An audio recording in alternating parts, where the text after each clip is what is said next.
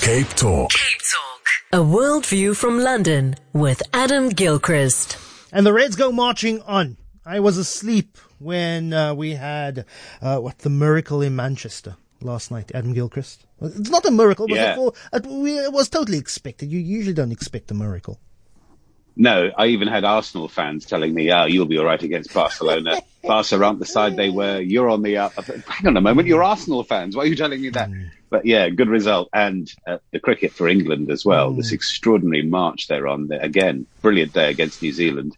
They're going for 11 wins in 12 test matches. There aren't too many teams done that. You know what? Ben Stokes' England, it's like Donald Bradman's Australia. How's that? What's it saying? Out of all the unimportant things, football is the most important thing.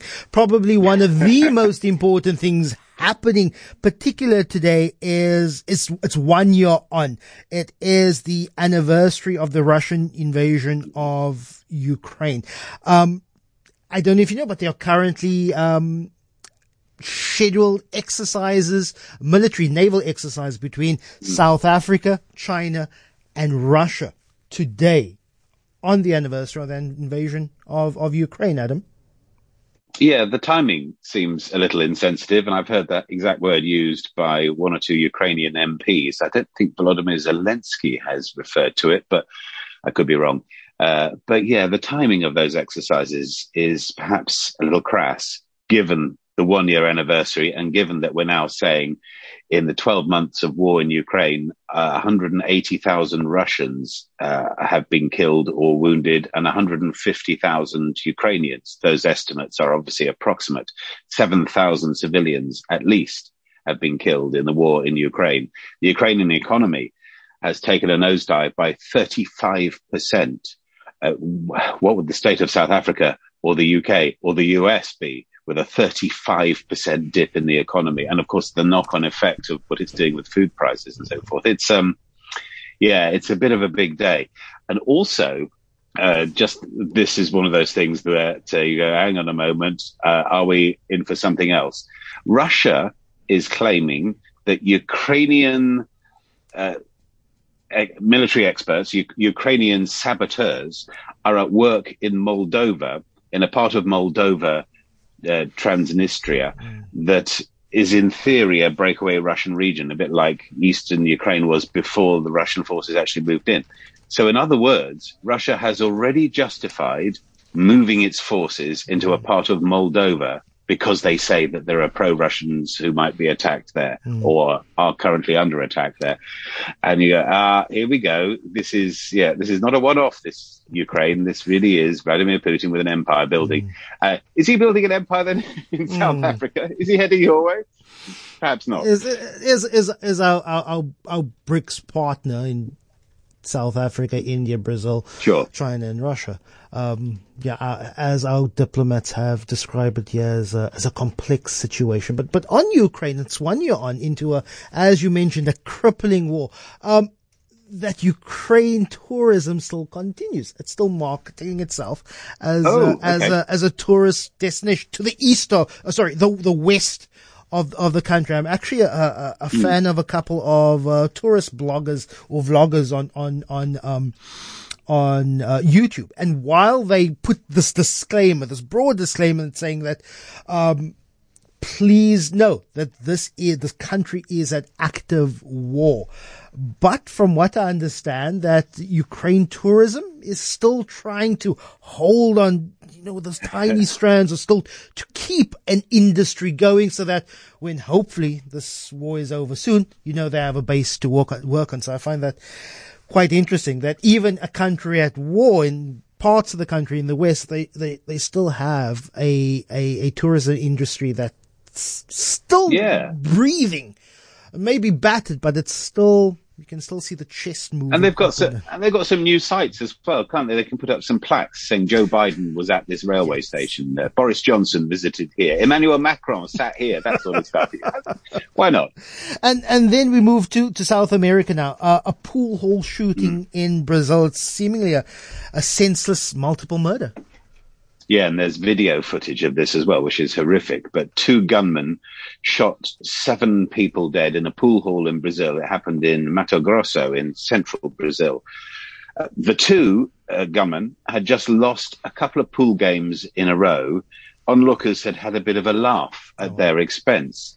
It seems that was their entire motive, that they didn't like being mocked. One of the men picked up a handgun or took a handgun out of his pocket, I think it was, lined the people up against the wall. The other went to his truck and got a shotgun.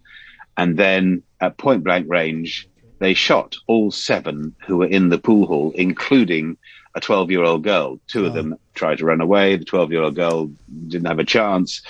And all because they didn't like having a bit of fun poked at them. I mean, you know, there are bad losers, and then there's this story. The 2 killers, by the way, last I checked, were still on the run, but surely identifiable because we see this on the video that there's the truck with the license plate, etc. So you would think it's only a matter of time to find them. But, oh, wow, you think of all the reasons for doing things. And that just is extraordinary. I reminded of a Margaret Atwood quote that says, "Men are afraid that women will laugh at them. Women are afraid that men will kill them." And simply the fragility of an ego, simply to be laughed at a pool for losing a game of pool that you'd open, fire on people, shows the fragility, particularly of our absolutely patriarchal exactly. society. And you think about football riots in the past, and you think about shootings at South American football matches. There are sport can do that, but I mean, this is pool, guys. Pool. And then robots within tech in 10 years. This is a tech future that's been defined by AI researchers. Robots in 10 years' time, within a decade. Yeah, they say that. Because the technology could well take us there. Of course, whether any of us can afford to buy a robot, I mean, if it came to it, it would be nice to have a robot cleaning up your kitchen and doing the washing up and sorting out the grocery shopping. But how much would it cost? And at the end of it, how many times do we go, do you know what, I might as well do that myself because I'll save whatever X in the column. So you wonder if perhaps we will go with this. But according to these researchers, it's a team of British and Japanese researchers who've got together and have told us that we'll be much more Vorsprung durch Technik in the future. We'll be much more keeping ahead through technology. That within a decade, they reckon 40% of housework, near enough, will be done automatically. And I suppose we already have, I mean, I don't personally, but humankind already has smart fridges that will order things when they run out, smart vacuum cleaners that will go around cleaning your house, as long as you haven't got a dodgy house like mine full of bits and bobs and corners and things. They also suggest, robots to take out trash. Now, at this point, of course, we're no longer talking about a fully automated thing. In the classic way, that's got to be something that actually marches out your front door, goes around to the bin and puts it in the right bin and then comes back, blah, blah, blah. But here's the big prediction, according to these researchers, that given the advances in artificial intelligence, that over a quarter of care work, basically 28% of care work will be done by AI robots. So that's stuff like walking or driving your child to school or feeding an elderly relative or that sort of stuff. But do you know what, Lester? We've all seen iRobot, Westworld, AI itself by Steven Spielberg. These things go wrong, don't they? What could go wrong? What could go wrong? Yes. What could possibly go wrong with AI robots? There's a lovely ad in South Africa, aired many years ago. It's a fictional African dictator, whose tagline was, "We've been having it." So when he says, when the world had email, we had email, and he essentially sends like these marathon runners to, with handwritten notes, and he says that was his email. Do you know that we've been having it? South Africa has a robot on every street corner. We call our traffic lights robots in South Africa. Oh, okay. So in that respect, Adam Gilchrist, we've been having it. Time for you're already Vorsprung. Yeah.